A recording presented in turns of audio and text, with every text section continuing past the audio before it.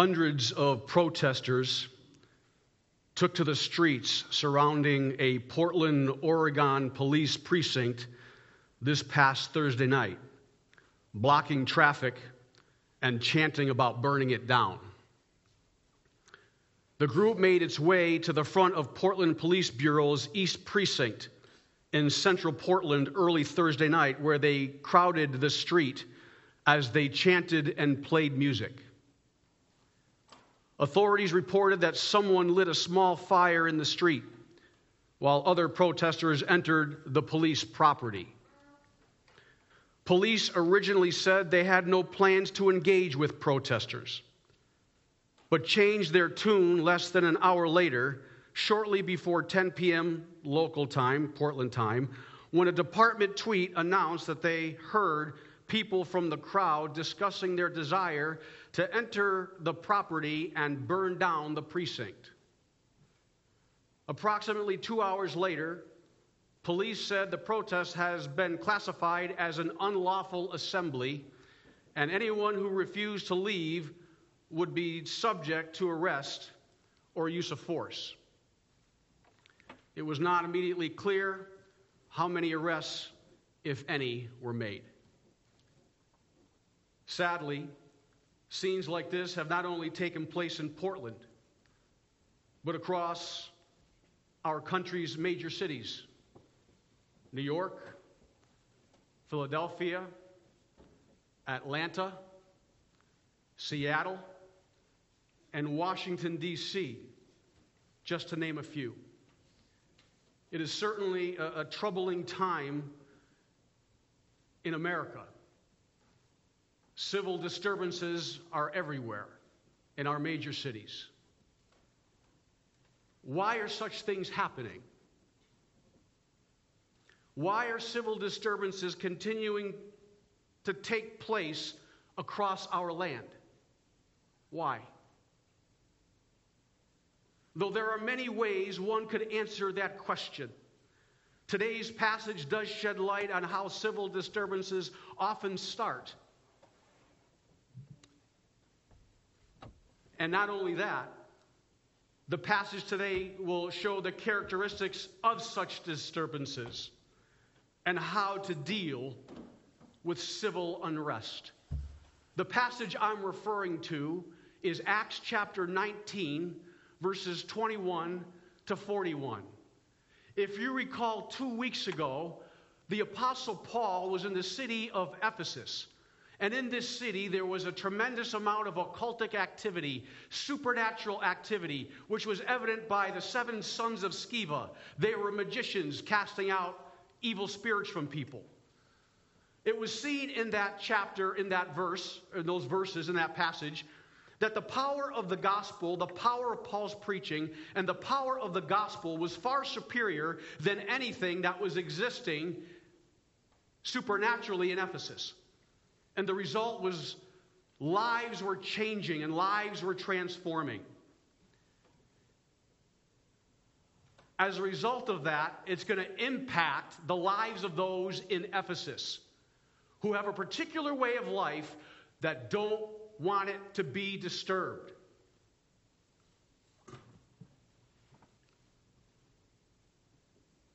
And unfortunately, for some people in Ephesus, it does.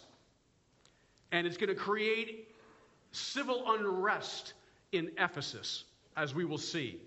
This passage is about civil unrest in a city-state called Ephesus, which was in modern-day Turkey, on the western side of the country. And what we find out about this civil disturbance in terms of how it originates is this: civil disturbances often originate from an individual or a group of individuals who incite the masses in order to achieve an objective they can't accomplish on their own. That's what's going to happen here. We're going to start in verse 23 to verse 27. About that time, there arose a great commotion, that is, a great disturbance, a public tumult, a breakdown of peaceful and law-abiding behavior. At that time, there was a great commotion about the way. That is, about Christianity. The Way was the title that you would call the Christian movement before it was called Christian. So there's a commotion about Christianity.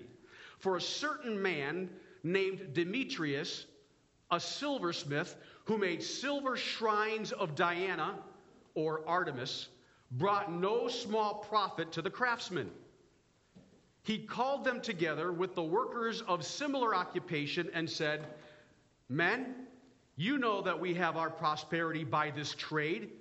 Moreover, you see and hear that not only at Ephesus, but throughout almost all Asia, this Paul has persuaded and turned away many people, saying that they are not gods which are made with hands.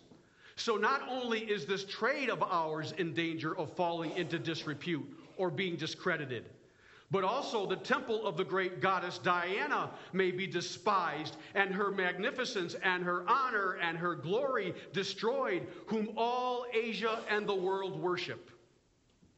What he's doing is manipulating and moving the masses to accomplish an objective that he does not want to have happen.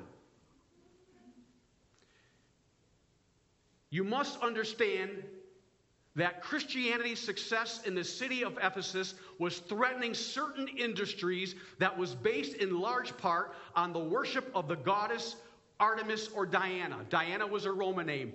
Artemis was the chief goddess that was worshipped in Ephesus. Everybody came from all over the empire to go to Ephesus to worship this goddess. Her temple was enormous. It was the length of a football field and a half and the width of a football field almost. It had 127 pillars around the building, 60 feet high. And people would come and deposit money into the temple. It was as a bank. And so a lot of people were making money by making silver niches with the goddess inside them, placing them as an offering inside of the temple.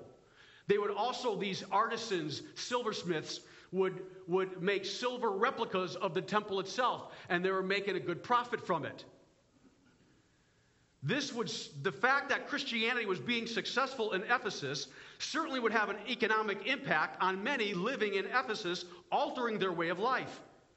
Demetrius the silversmith was one of those so affected, and he concluded that the Christian movement in his land must be stopped. But how can he do it? He doesn't have the power, he doesn't have the position to stop this Christian movement that is affecting his income and those of similar occupation. So what is he going to do? Incite the masses of people. Well, how does he do that? He first calls a private meeting of all of the craftsmen and those of similar occupation. He only calls these people, that is those who have a similar occupation as he does, to the meeting, because he knows that these individuals share the same economic interests he does. Knowing this, Demetrius understands that they will be more likely to agree with the things that he's going to say and gain their consent for what he wants to accomplish, which is to stop the spread of Christianity in his land and ensure financial prosperity for all of them. But Demetrius can't end his speech there, for if he does, it would appear that he and those of similar occupation were only concerned about their own interests, and that would be selfish. It would also limit the amount of people who would support his cause to the craftsmen and those of similar occupation. So, being aware of how much the people of Ephesus love to worship the goddess Artemis, he taps into the patriotic and religious fervor of those attending the meeting in order to incite the masses at large. He accomplishes this by reminding the people of what Paul had been saying throughout his stay in Ephesus, that he has turned away many people, saying they are not gods that are made with hands. Reminding those of similar occupation of this fact would cause them to respond emotionally, for they thoroughly believed that Artemis was divine. And to be a good Ephesian, you must worship Artemis. When Demetrius brings up the fact that the divinity of Artemis was being challenged and that she may lose her honor and magnificence in the process, those of similar occupation would become enraged and take their anger to the streets in protest. That's what he's doing. He wants to stop Christianity. He doesn't have the means to do it, so he's going to use the mob at his disposal to accomplish an objective he can't on his own. He incites the people, and he knows and taps into their love and fervor and fidelity to Artemis and the worship of this goddess. And now the people are going to respond to what he's saying. Is he successful in inspiring a mob? Read verses 28 and part of verse 29. Now when they heard this, they were full of wrath and cried out, saying, "Great is Diana of the Ephesians." So the whole city was filled with confusion, that is, chaos, and a breakdown of civic order. Do you see what he has done? He has incited the masses using their love and patriotic fervor to rile them up. And they go out into the streets and they chant with their fists pumped in the air, "Great is Diana of the Ephesians. Great is Diana of the Ephesians." I can see it today. They would have banners and they would wear t-shirts saying, "Diana is divine." That's what they would be doing. If it was to be played out today, that's what they would be doing. And notice what happened. The crowd is chanting, "Great is Diana of the Ephesians," as if that's the reason why they're out there protesting. Is that the reason why? No. The reason why they're protesting is because of economics. That's why. The people who are protesting don't truly understand, particularly those in the city who are not privy to the private meeting. They are not aware that they're not really protesting fidelity to Artemis or Diana. They're protesting a person who has minimal power and minimal control and his financial situation. That's what they're protesting. In other words, there are people who are protesting for a cause that really wasn't the cause of the protest. Do you see it? What's happening in our streets today? Are they protesting for a particular issue? They may think they are, because that's what they're inspired up to talk about. Little do they know that there are people behind the scenes who are orchestrating them like puppets on a string to achieve either a personal objective, an economic objective, or a political objective. And the masses have no idea. Demetrius is skillful, and he used the mob to accomplish an objective, which is to stop Christianity. He didn't care about whether or not Artemis was worshipped. He cared about his income, and the worship of Artemis was a means to that end. Are there people who have minimal power and influence using a mob to accomplish purposes for themselves? Whether they be economic, political, or personal, they want more power? I can't think of a text that is more relevant to today than the one that this one is speaking to. The point is this. The mob is created oftentimes by a group of individuals or an individual working behind the scenes to get them to do something which they cannot do for themselves. That's what the mob is used for. It was used for by Demetrius here, and it's being done today. The author now switches from the origin of such a mob and such a civil disturbance to the characteristics of the mob itself and how they react. First, we saw the speech of Demetrius. Now we're going to look at how the mob responds. There are three characteristics of a mob that the author reveals to us in this passage. Number one, the mob will often take the law into their own hands. Verses 28 and 29. Now when they, that is the whole city, when they heard this, well, They were full of wrath and cried out, saying, "Great is Diana of the Ephesians." So the whole city was filled with confusion, and they rushed into the theater with one accord, having seized Gaius and Aristarchus, Macedonians, Paul's travel companions. The first thing they did was rush themselves into the theater. What is the theater? The theater still exists today in the city of Ephesus. If you look up the theater in Ephesus, you will see a picture of it. It was a semicircle carved on the south slope of a mountain. And it had it could hold 23 to 25,000 people. The city of Ephesus contained anywhere from 180,000 to 200,000 people, similar to Sioux Falls. And they would go to the theater. The theater's purpose and function was to hold a legal assembly. It's where they conducted civic business 3 times a month. This crowd wants to act in a legal way illegally. And so they go to the theater to bring about justice their way. And they don't take time to think and consider their course of action, this mob does. When they hear of what is going on in the streets, they grab 2 people, Gaius and Aristarchus. They seize them by force. And they're going to bring them into the theater to judge him illegally. They're taking the law into their own hands. That's what mob mentality will do. There's no discussion. It's just action and response, immediate. And that's what they're doing here. They're going to judge Gaius and Aristarchus in an illegal court session, taking the law into their own hands. That's what mobs do. We've seen it in cities of Minneapolis, Seattle. They get riled up and they don't like what's going on, so we'll burn it down. We will throw rocks at windows and we'll loot the store. We'll do street justice. That's what we'll do. We don't like a statue and what it stands for, we'll deface it and we'll pull it down because we can. Street justice, taking the law into your own hands. That's mob mentality. Secondly, the mob will often be bewildered and ignorant of the reasons why they are taking such illegal and violent actions. Verses 30 to 32. And when Paul wanted to go into the people, the disciples would not allow him.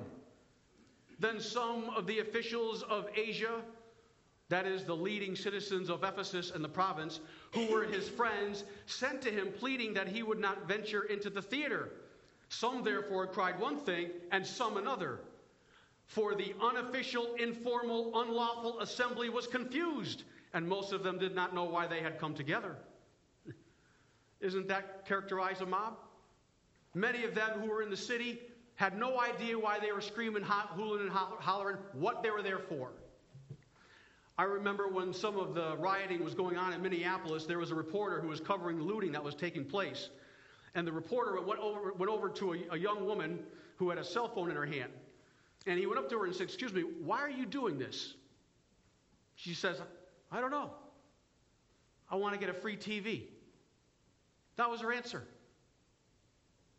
How many people would respond that way? A lot. People aren't concerned with social justice oftentimes. There are clearly people who are, and should be, as should the church. But many in a mob mentality are not thinking that way. You get an opportunity to do some damage or get free stuff? Why not? Mob mentality thinks that way, does this. It's characteristics of civil disturbance. Thirdly, the mob will attempt to silence all voices that are not in agreement with their line of thinking.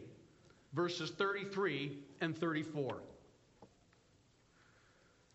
And they drew Alexander out of the multitude, the Jews putting him forward. And Alexander motioned with his hand and wanted to make his defense to the people.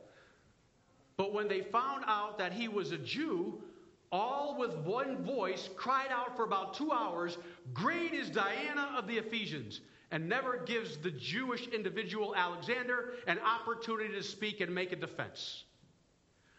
Why? First of all, why is the Jewish individual Alexander want to make a defense? This has to do with Paul and Christianity, not the Jews. But you see, the Jews were very much aware of how mob mentalities work. Okay? The Jews had nothing to do with the spread of Christianity and the cause of the economic impact, the negative economic impact it was having on certain craftsmen. The Jews had nothing to do with that. That was Christianity. But you see, people in Ephesus who were rioting understood that, well, Paul was a Jew. These are also Jews. So there may be a connection between the two. The mob was chanting, "Great is Diana of the Ephesians." Why would they say that? They understood the Jews did not worship Artemis. The Jews, like Christians, are monotheists and only worship one God. And all that mattered to the rioters was that you don't believe what we believe, so we don't want you to speak. Does that happen today? Does the mob want those who disagree with what they're doing or what they're thinking an opportunity to have a voice? Certainly not.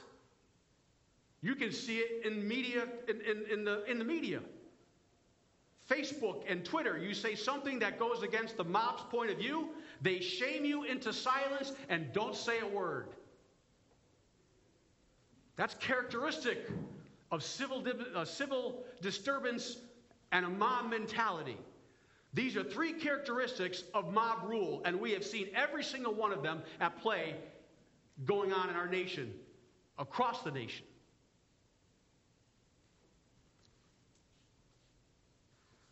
After describing the characteristics of civil disturbances and mob mentality, the author now shifts to how to deal with such civil disturbances.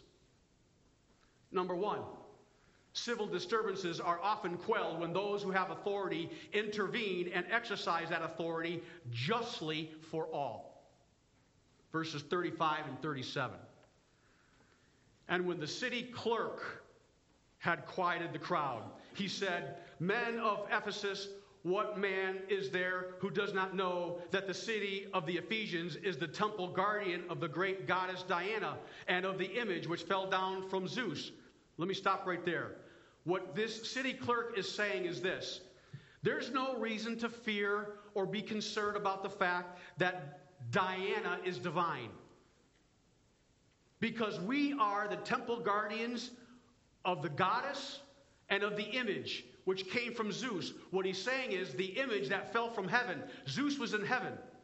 Paul had been going around telling the people, if you make a god with your hands, it's not divine, it's not truly God.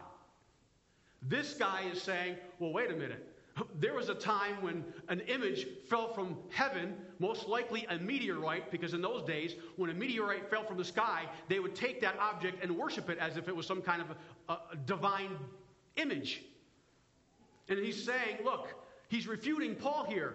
No, we don't worship an image not made. We don't worship an image made with hands. We worship an image that began without any hands working on it. So he's saying, listen, calm down. Diana is divine. We all know that. Our history understands that. Okay? Then he says this: therefore, since these things cannot be denied, you ought to be quiet and do nothing rashly. For you have brought these men here who are neither robbers of temples nor blasphemers of your goddess. Now, what was a city clerk? The city clerk was the highest civic official in the city, like a mayor. And he was charged with keeping records, being present when money was deposited in the temple, and serving as a registrar, among other things. He was the very sort of person one would expect to step forward and object if some sort of irregular or illegal assembly was occurring. And that's what he's doing. Here's an individual who has the authority and uses the authority to quell the disturbance. As I look around our nation today, those who have authority, let me ask you a question. Are they using their authority really to quell the disturbances within their city? You're shaking your heads. You know the answer to that question. Not only are they willing to exercise authority justly, they're not willing to exercise authority at all. And the question is why? Some purpose? Some agenda? If you want to quell a civil disturbance, those who have authority and power must wield it justly for everyone. And this individual was doing so because he was going to protect Gaius and Aristarchus, who were going to be wrongly accused. Number 2, any grievances that people have must be handled lawfully through the legal process, the courts, not through unlawful civic disturbances. Verses 38 and 39. Therefore, the city clerk says, if Demetrius and his fellow craftsmen have a case or a matter against anyone, the courts are open and there are proconsuls who can judge them justly. Let them bring charges against one another. But if you have any inquiry to make, it shall be determined in a lawful assembly.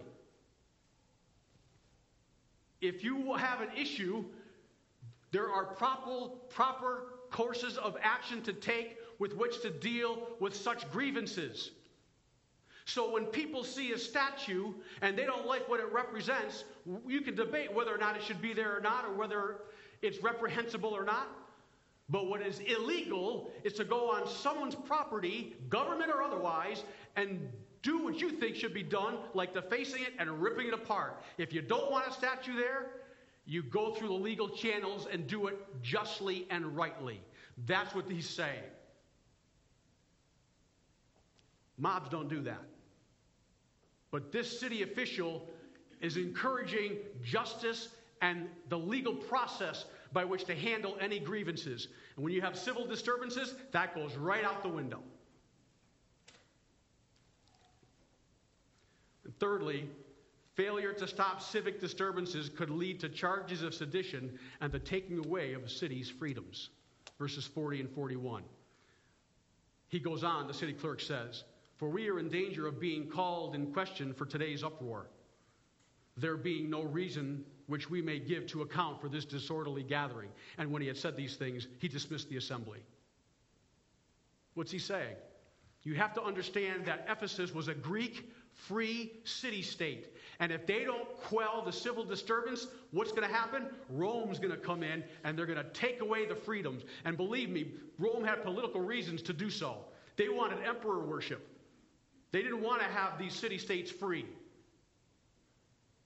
They wanted control. This would be an occasion for the Romans to come in and squash any freedom that they may have had. If we as a society cannot maintain civil order, it will be forcefully impressed upon a city and a society in order to maintain it. And the freedoms that we have become threatened. That's what will happen. This is Ephesus, a time of civil unrest. And the author is explaining to us how it begins, the characterization of a mob, and how it should be dealt with by those in power and authority, because they're the only ones who can do it. We can't. So what does this say to us? It seems like God is not in control. You ask people, given what's going on in our cities and our nation, it seems like it's absolute chaos and God is not in control. But God is in control. And I know that because of verses 21 and 22. Go at the very beginning of this chapter, of this passage. Listen to this. When these things were accomplished, that is when Paul was successful in ministering the gospel to the city of Ephesus, when these things were accomplished, and Paul purposed in the Spirit, when he had passed through Macedonia and Achaia, to go to Jerusalem, saying, after I have been there, I must also see Rome. And so he sent into Macedonia two of those who ministered to him, Timothy and Erastus, but he himself stayed in Asia for a time. And while he's staying in Asia for a time, the riot happens. And it appears, as a result of the riot, shortly thereafter, Paul leaves, and it appears that Demetrius' plan worked. He got the Apostle Paul out of Ephesus. But this passage says, before the riot even began, that God had determined that Paul should leave to suggest that God's timing was in absolute control of everything that was going on. He's not going to give credit to Demetrius as stopping God's work in a city. God is in control of all the time span in which a person will be serving as a pastor or serving in the mission field in a particular country.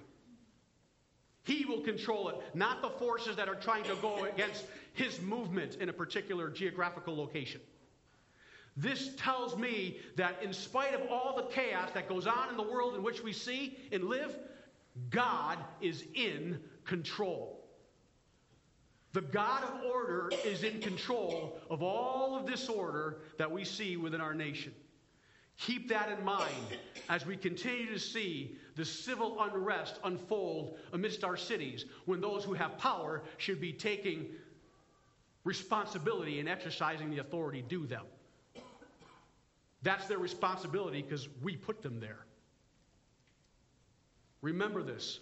God is in control of all that is happening in the midst of all of that unrest. We know that up here, but when we see these things go on, we can get very easily discouraged. God is in control. Please pray with me. Father, we thank you for your word today.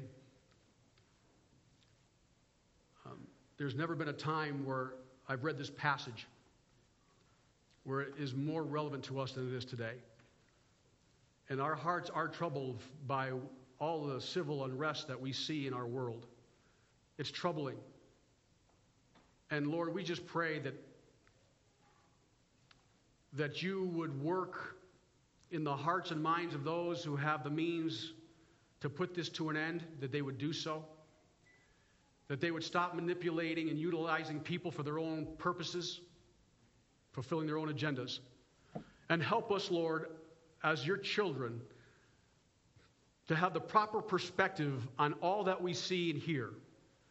And help us to be your people in the midst of it all, loving each other and those who are in and being used by those in power, the mob. Lord, you love them, and they're lost and misguided. Help us to live in such a way and to know your word in such a way that we can bring clarity and truth, calmness of spirit in any situation.